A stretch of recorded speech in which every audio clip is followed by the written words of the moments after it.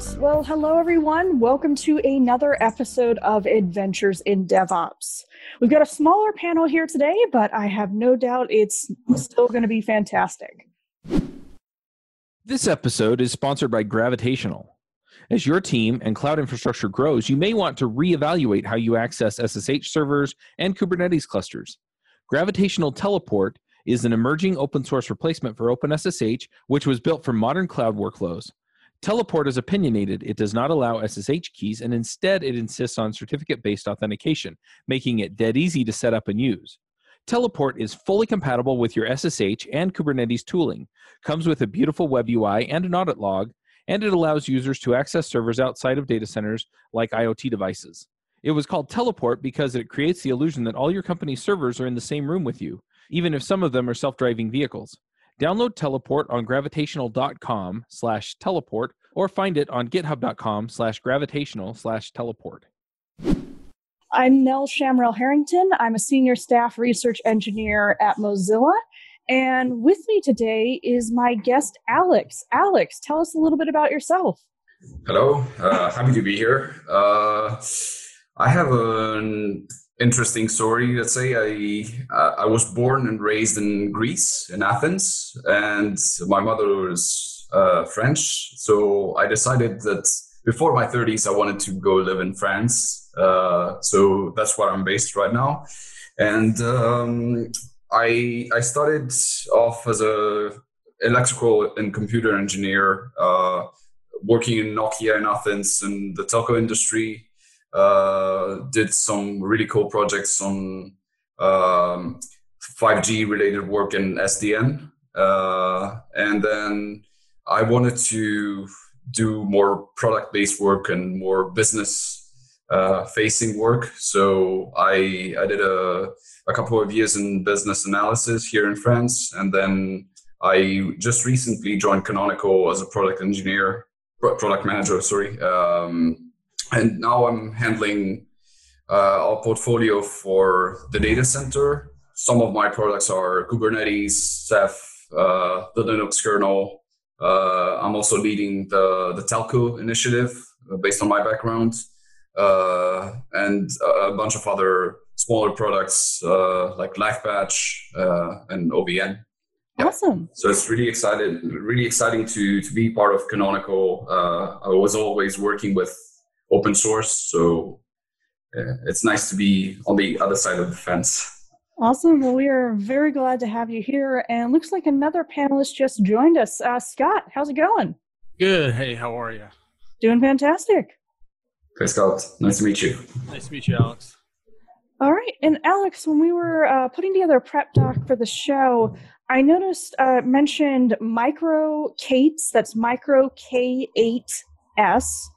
We had a discussion prior to recording about whether it was MicroK8s or micro Kubernetes. For something so small, if it has micro in it, MicroK8s certainly makes more sense. Tell us a little bit more about MicroK8s. So MicroK8s is a one command install of Kubernetes. So you just type snap install MicroK8s and you get your Kubernetes, and you can get it everywhere on your workstation. It's super lightweight. It comes prepackaged with a bunch of really cool add-ons or tools. You can bring up the dashboard. You can do network configuration. You can do multi-node clustering. We're currently working on having the HA ready to add to our production storyline, and also the strict confinement part, which is really important for security, of course. Before I joined Canonical, I need to be honest here, I had very little hands-on experience on Kubernetes. So I was using Docker a little bit, spinning up a few containers and stuff. I was working with a bunch of engineers that were having to manage multiple containers to run our applications on top of them. But I was kind of reluctant to get my hands dirty because, as I told you in the beginning, I was kind of drifting away from purely engineering towards the business side.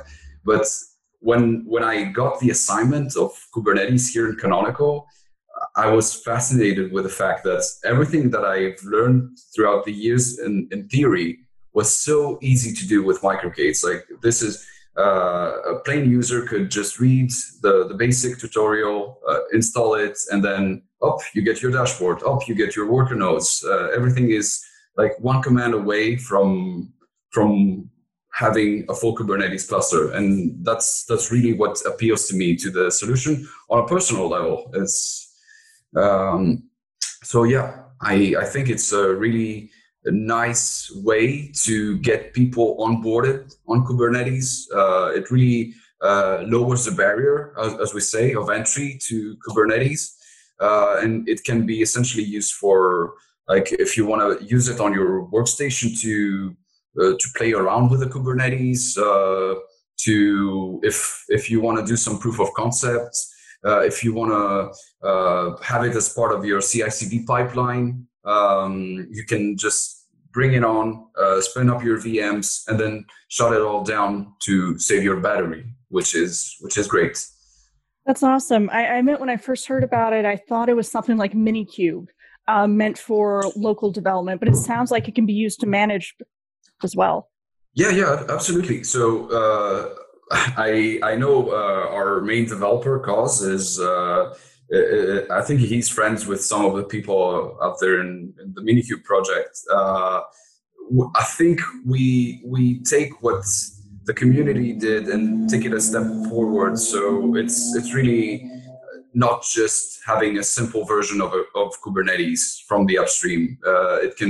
It's packaged in a way that it's super simple. It's very lightweight. It can be used in a resource restricted environments as well, like on the edge. So we want to have MicroK8s positioned for production as well. So I have a question. So is Charmed Kubernetes, which is also a Canonical product as well, is that meant to just be more of a management tool, or is that actually like another implementation of Kubernetes? So we consider this being kind of a different flavor of Kubernetes.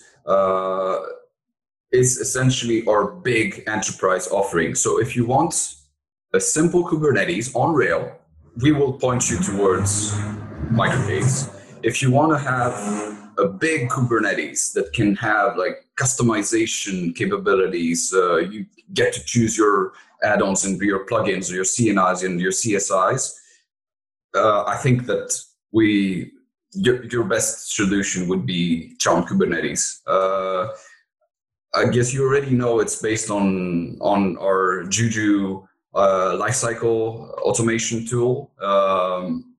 You have these things called charms, which are essentially our version of Kubernetes operators. And we bundle all the Kubernetes components in charms, and you can just deploy Charm Kubernetes with a single command. Again, so it's facilitating a lot and abstracting a lot of the complexity that Kubernetes inherently has from the end users.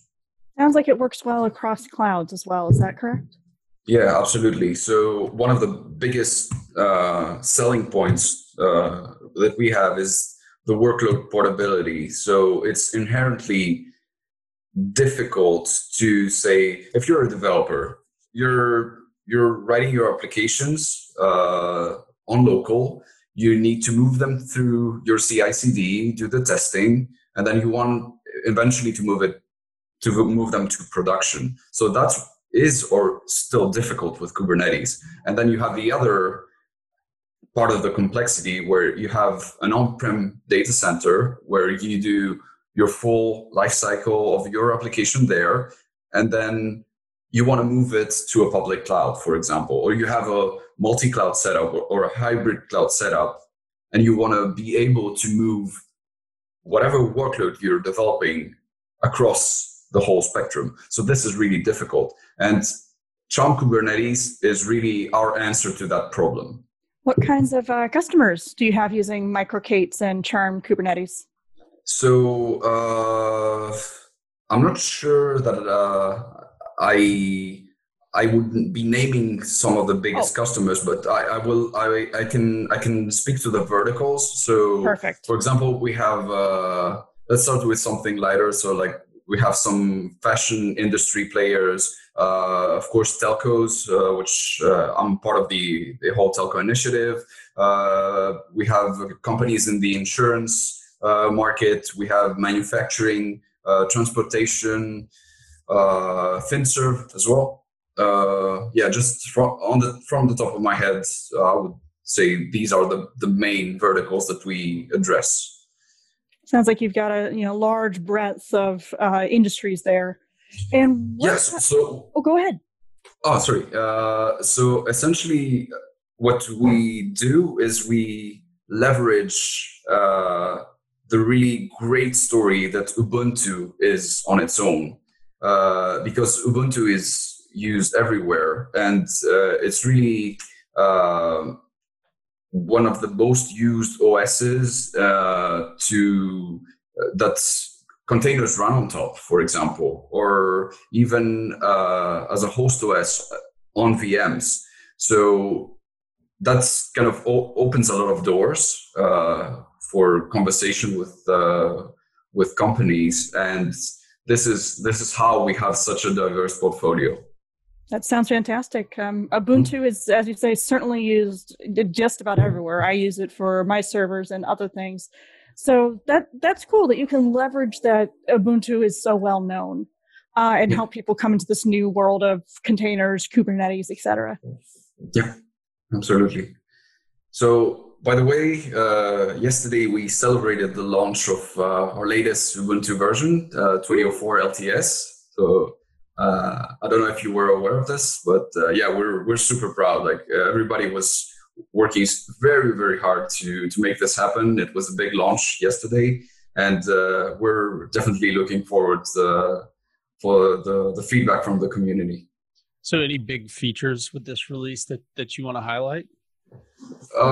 So this release, it's all about security and performance. So I can speak to some of the cool things that, for example, the kernel brings. So we have like the FSVerity tool.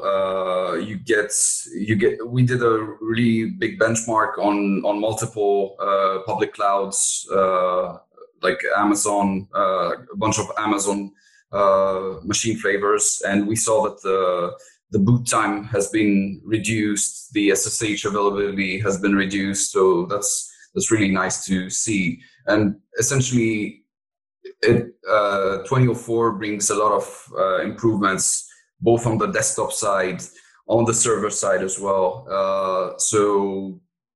We're really excited to have the outreach that we do, and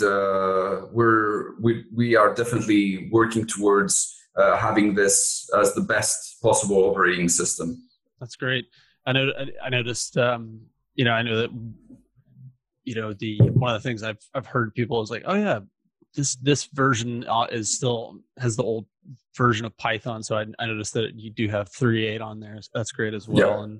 Yeah. And Perl 5. PHP 7.4, Golang, all nice updates. Yeah.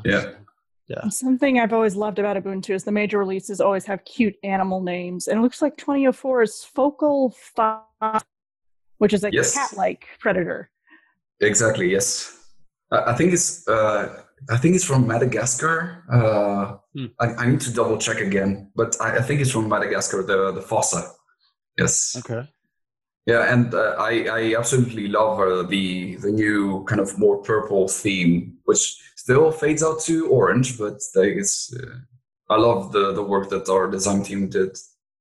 Yeah, it's always been a big highlight of Ubuntu. It's really nice design. So bringing things back a little bit to MicroK8s, and do you say Charm Kubernetes or Charmed K8s? You can say both. You can say, but okay, Yeah. I'll call it Charm Kubernetes. It just feels a little better. Yeah, What kind of sure. workloads are people running using it? So mainly it would be IT workloads. So for example, databases like Mongo or Postgres or MySQL or Cassandra.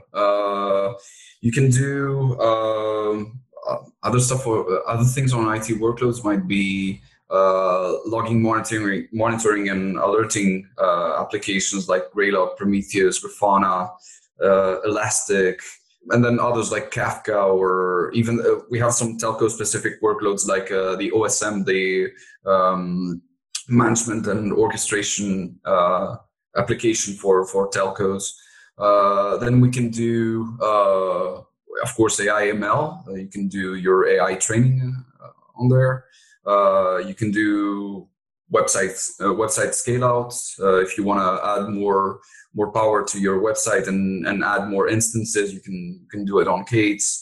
You can do distributed systems or just various networking functions like we have with the telecommunication industry, the virtual networking functions, VNFs as they call them. Early in my career, I figured out which jobs were worth working at and which ones weren't, mostly by trial and error. I created a system that I used to find jobs and later contracts as a freelancer. If you're looking for a job or trying to figure out where you should go next, then check out my book, The Max Coder's Guide to Finding Your Dream Developer Job. The book walks you through figuring out what you want, vetting companies that meet your criteria, meeting that company's employees, and getting them to recommend you for a job. Don't settle for whoever has listed their job on the job board. Go out and proactively find the job you'll love. Buy the book at devchat.tv/jobbook. That's devchat.tv/jobbook. Broadening from Kubernetes a little bit, I know one of the other products you work on is Ceph. Did I say that right? CEPH? Yeah. Tell us a little more about Ceph. Okay, so Ceph is a software-defined storage solution. It's essentially, the benefit of it is that you no longer need to have a closed source big rack of disks with a closed source software running on top of it that would provide you with your storage. So what Ceph does is it can create clusters on top of commodity storage hardware.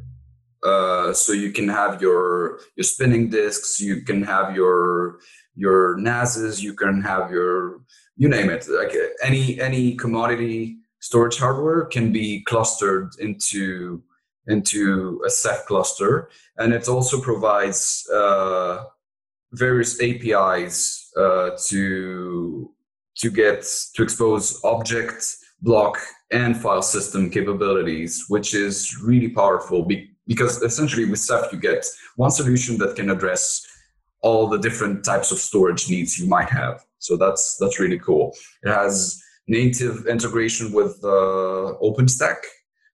Can still be deployed as a standalone. You can have it in conjunction with an iSCSI gateway, so it's really powerful. You can connect it to any other solution that you might have. What else can I say? And yeah, there's of course there's the self-healing aspect that's really powerful. They're using some algorithmic hashing mechanisms to ensure that the data is protected from failure, and they're actually really actively working towards performance optimization. So I'm really looking forward what the Ceph upstream community would bring to the table with regards to that, because essentially the blockers are either IOPS or networking restrictions for the performance of a storage cluster, and I know the community is working towards finding solutions for that. Tell me a little more about the self-healing capabilities. I'm quite intrigued by that. So I won't say that I know all the deep technical details of it, but in kind of a simplified manner, I know what they do is they take the files, they break them down into smaller pieces that are distributed across the cluster, in a way that's kind of, if you lose some of these, let's say, file replicas, the cluster is capable of either moving the files from a failed node of the cluster elsewhere in a kind of seamless manner, or even kind of get back the data that has been harmed due to the fact that it's so well distributed. I hope I did it justice, because it's highly sophisticated, though, the way that they do it. They're using the crush algorithm, as they call it, and it's super fascinating to understand all the intricacies of it. So can you tell us a little more about how some of the different Ubuntu products integrate with OpenStack? It's funny, one of our other co-hosts, he has a big OpenStack background, but I don't. So it's a shame he's missing this episode. Sure. So OpenStack essentially can be your backbone, can be your compute, can be your networking. Of course, it's one of the go-to storage solutions for your OpenStack would be Ceph, for example. Then there's the native solution from OpenStack, which is Swift. But if you want kind of a more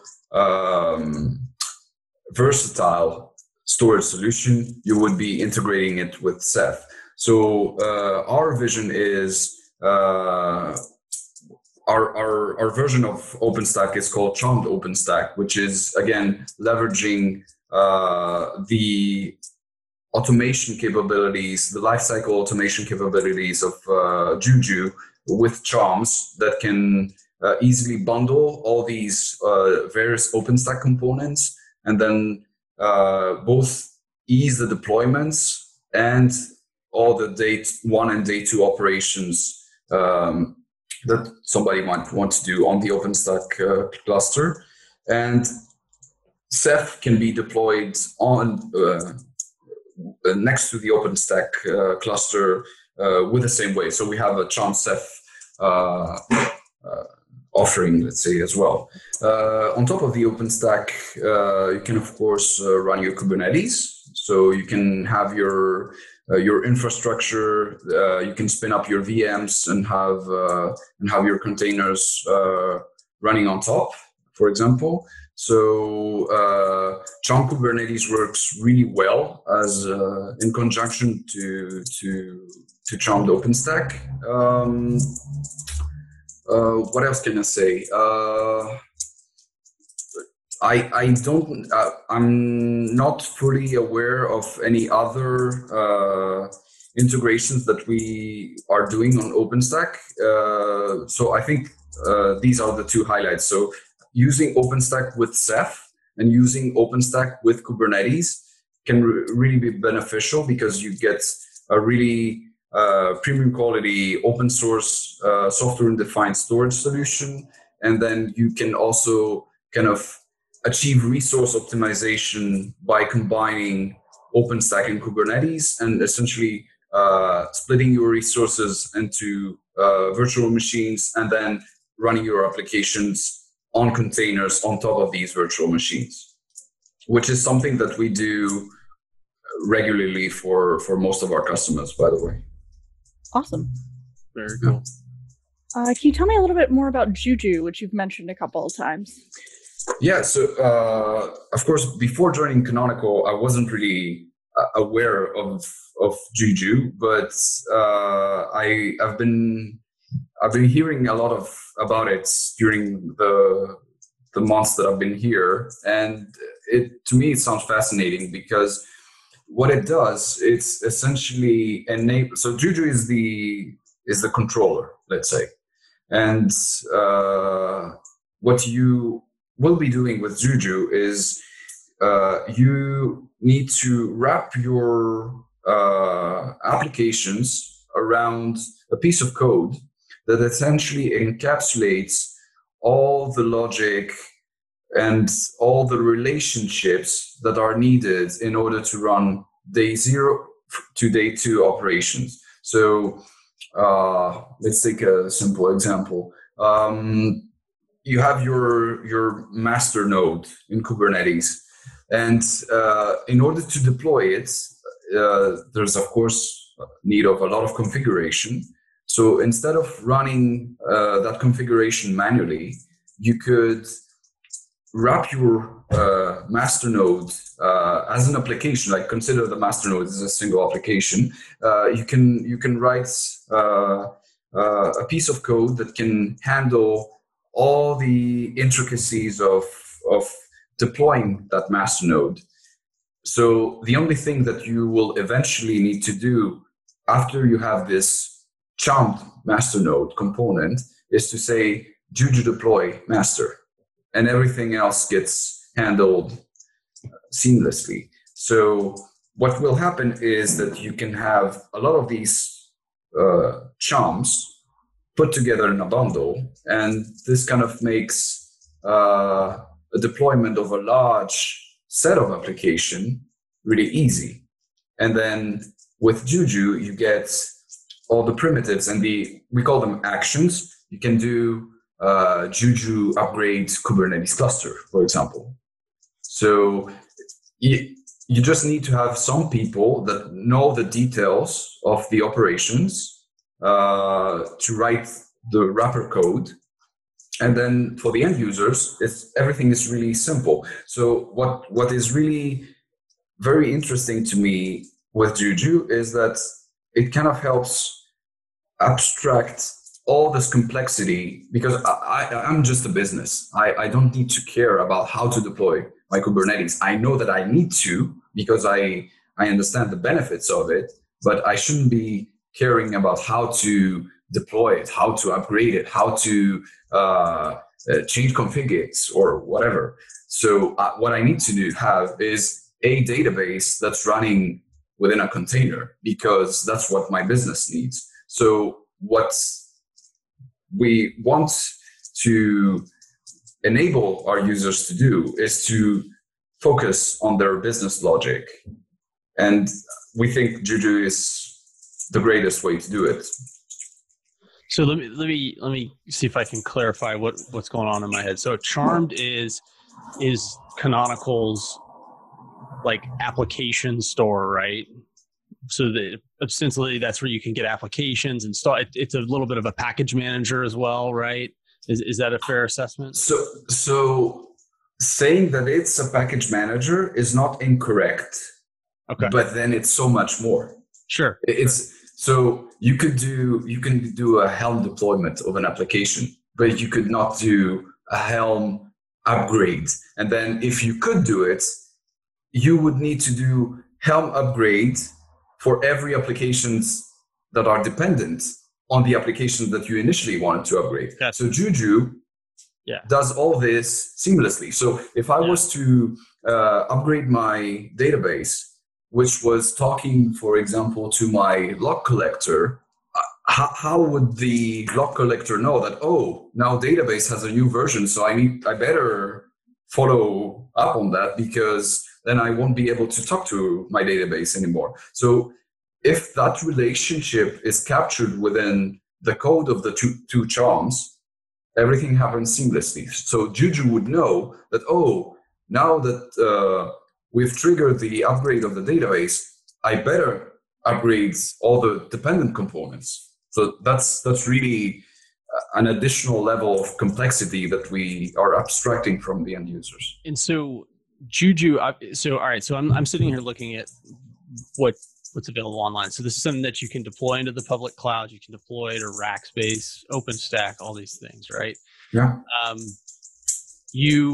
There's also this visual like modeling tool that's in there. And so yes.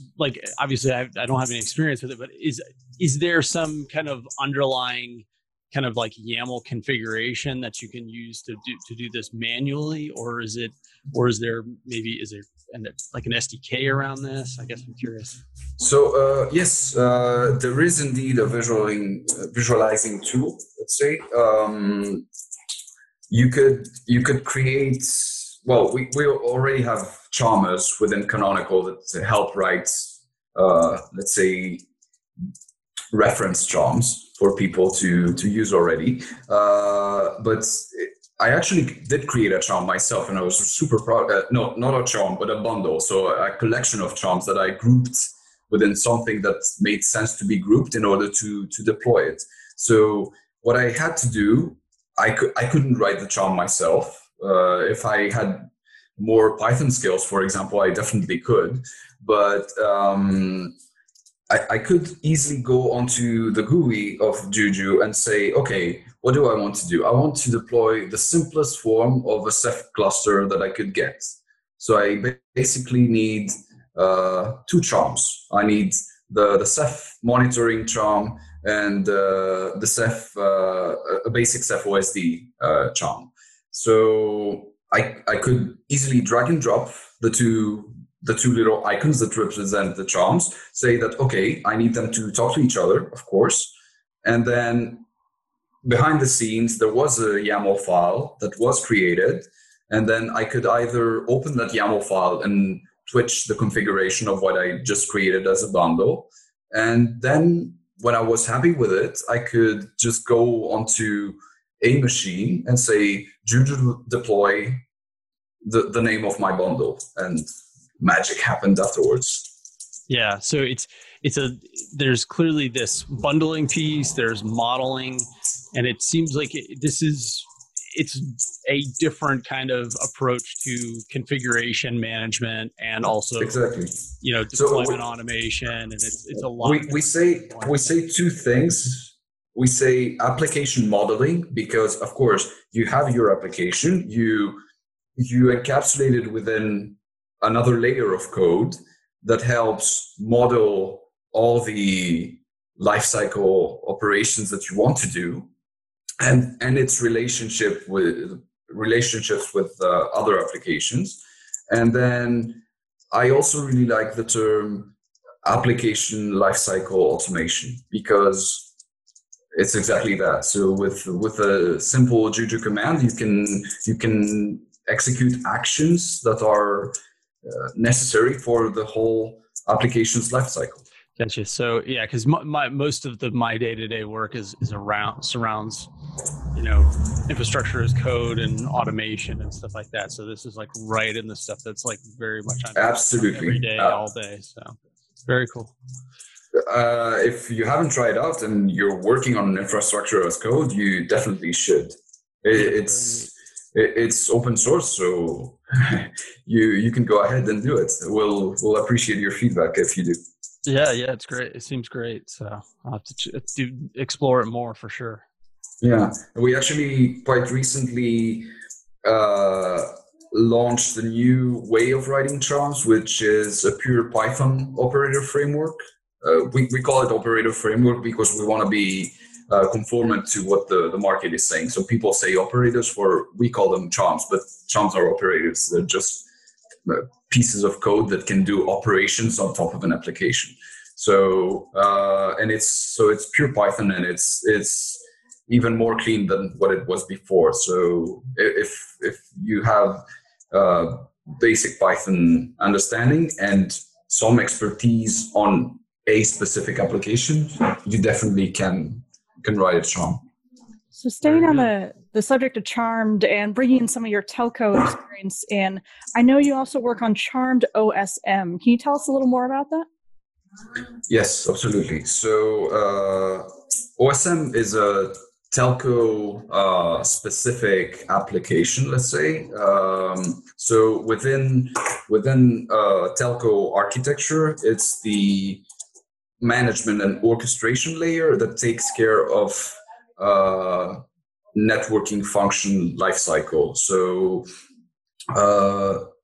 in the past, the telcos essentially were selling, again, big racks with everything was proprietary with legacy monolithic proprietary software to accommodate one function within a massive landscape that was the whole network. So this is no longer the way to do things. We are getting closer and closer to having cloud native applications. People have understood the need to have microservices and applications broken down into small components that are more manageable, maintainable, and portable. So the whole approach of I need a big piece of hardware that has one specific task, let's say, and I need hundreds and hundreds of these different hardwares that do one thing is no longer sustainable. So telcos, even though got in that game quite later than the IT industry, are now starting to really go towards what they call virtual network functions, so VNFs. So what I described before, so one old rack with one piece of legacy software was one network function. So now they're breaking down these monolithic functions into microservices, and then they're running it in the cloud. So you get many more applications nowadays, so a lot of many more workloads, and somebody needs to manage them. So OSM does exactly that. And Charmed OSM is again leveraging the power of Charms for the application lifecycle automation. It's around 12 Charms, so that represent the 12 applications that make OSM upstream on its own. Actually, a Juju controller is one of these upstream applications. We're really proud of that.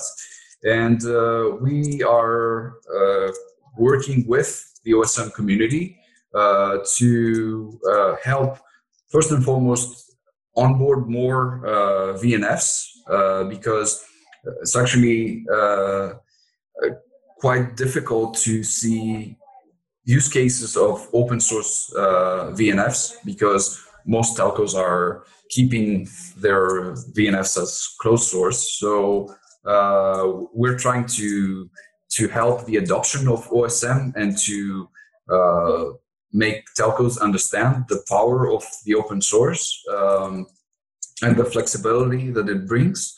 And also to actually make OSM a better product. So quite recently, we took the work of upstreaming the entire set of charms that we have for OSM. So that's already done.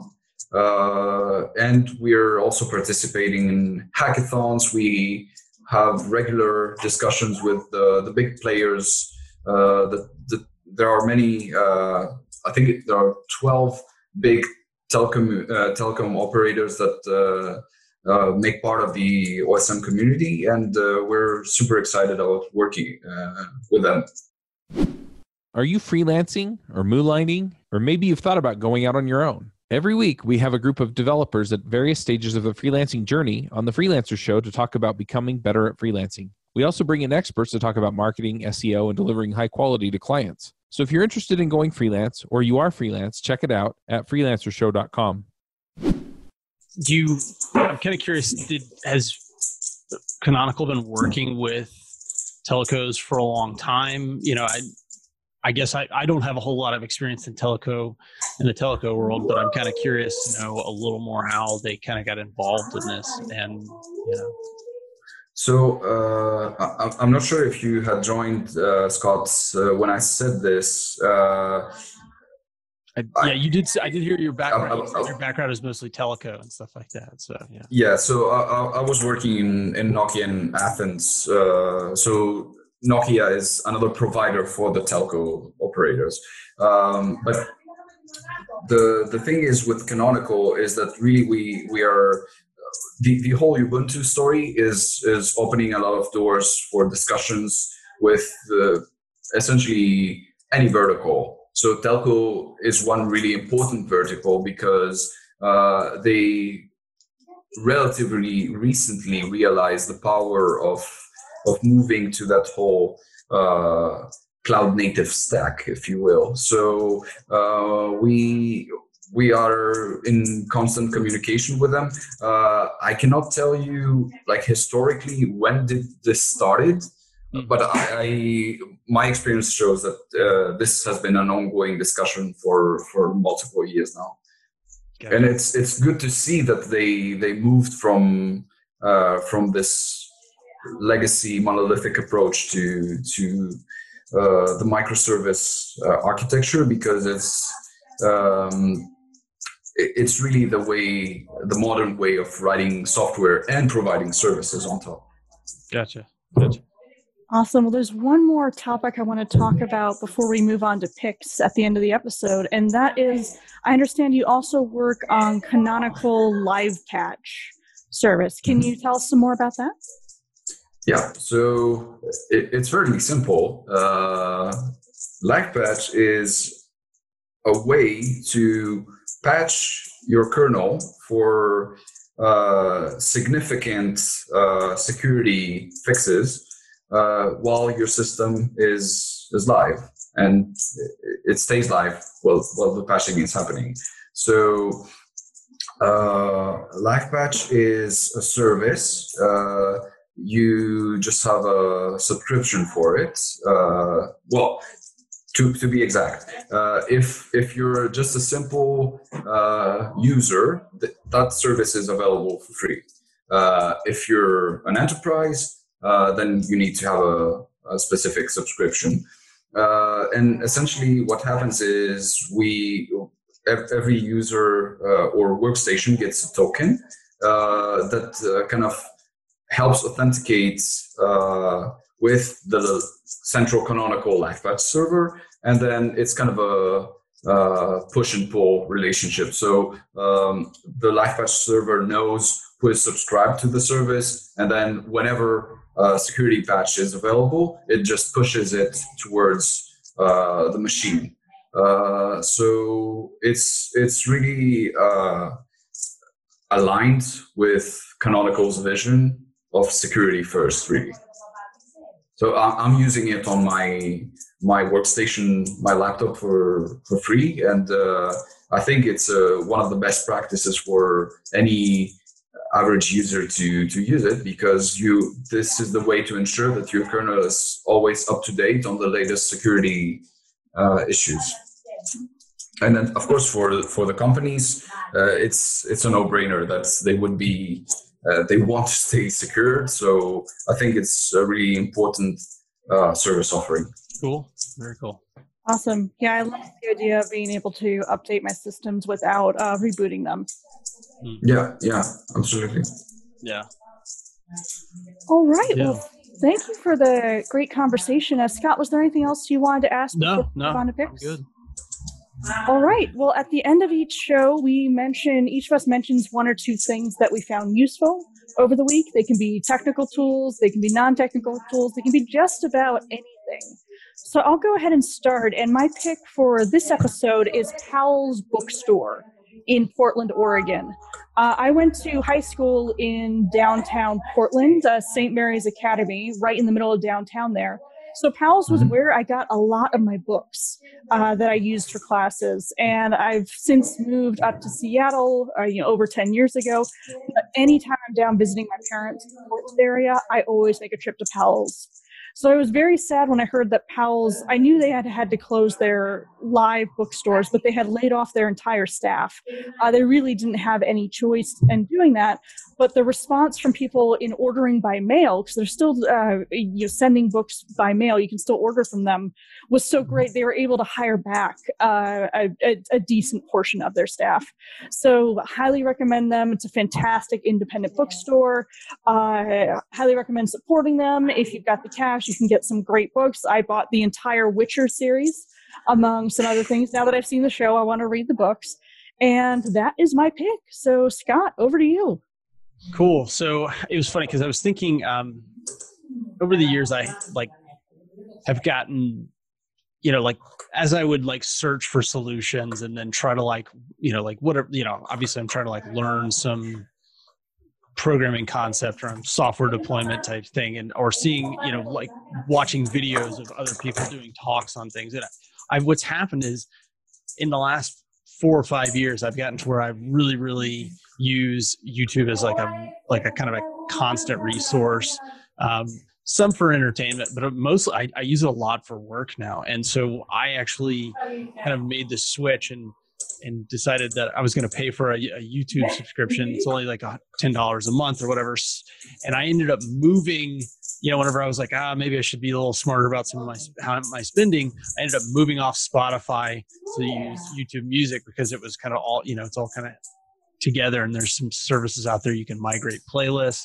So kind of that's my pick. One of the advantages of paying for it is that you eliminate all the commercials, and so it just like you can't, if you're gonna sit there and watch stuff, you can't be like spend 5 minutes being interrupted by commercials or whatever. So for me, it's been a really important part of like how I learn and like how I do things at work and stuff like that. So I figured I'd just give that a plug. So that's my pick for the week. Cool. It sounds really interesting. I'm still on Spotify, but I'm open to any suggestions. I was on YouTube, kind of helped me browse a lot of music in the past, but I wanted to be more like organized with my music, so Spotify was the way to go. But yeah, I hear you. It would be hard for me to give up my Spotify playlist that I've curated over the years. I was surprised how well they migrated over. Oh, they migrate? Yeah, so I found some service that it was free, and it would allow you to just connect Spotify and YouTube, and you could migrate them one at a time. I mean, it was not, I wouldn't say it was like I did lose a few things here and there, but I don't know. I realized I didn't care that much. I was just like, I was probably a paying member of Spotify for probably like 8 or 9 years. It just, just trying I'm kind of a neat freak, so lists are kind of my thing. I'm almost ashamed to say that I did a manual migration from YouTube to Spotify, so the other way around, 5 years ago. And then just considering the amount of work, it took me a week, like probably 2 or 3 hours a day to do it. So yeah, I'm kind of reluctant to just go back because I'm afraid what's going to happen. I hear you. Yeah. So my picks, to be honest, I didn't really prepare or give it any thought before the podcast, but I was thinking about maybe providing some suggestions for spending quality time during this whole pandemic thing. But then I remembered that it should have been something with technology. So I would say 3 things. I recently discovered the beauty of Terminal Cast application that is also available on Ubuntu. So I've already used it. It's called ASCII Nima with double I in the middle. So with this, you can kind of record your terminal. We're all kind of around engineering, so it's super useful because you can have a demo, and then when you publish your recording somewhere, people can actually copy paste from that video that's playing. So that's really, really a cool thing to have. So that's kind of my 2 cents on things that I discover on technology. And then for a good pastime during confinement, I would say I just recently finished a really cool book called Don't Make Me Think. It's about web usability, and it cannot be simpler to understand like how people should design for the web. Honestly, highly recommended. It's super small as well. I think the guy did a usability optimization of his own book, by the way, which make it like even more fun to read. And then in terms of things to watch, also I just finished the 2 new episodes of Last Dance, the Michael Jordan and Bulls documentary on Netflix. Nice. This is So it brings up really cool memories of the 90s and the whole Bulls era. So yeah. And this is coming from a Lakers fan, by the way. Nice. Yeah, I'm definitely interested to see that. I'm not a huge basketball fan, but of course was super impressed by his whole career. Yeah, it's actually, besides the basketball aspect, you see some clear highlights and indications of a person that's extremely smart, extremely talented, and then you can understand just by watching him like behave within the basketball court of this guy is a super entrepreneur right now. So it kind of makes sense. Like he's behaving like this during his 20s. Now he has 40 years of experience on his shoulders. So yeah, totally. Yeah, I think Shaq, LeBron, Jordan, and Magic Johnson are all vying for the title of like the world's most successful post-career athlete. Yeah, there's another guy that is a strong contender, and I'm so sad of his passing. Of course, I'm talking about Kobe. Kobe. Anyway, it's a really cool thing to watch. Yeah, totally.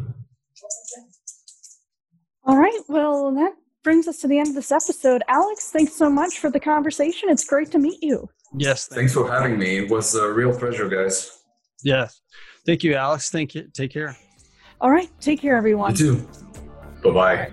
Bandwidth for this segment is provided by CacheFly, the world's fastest CDN.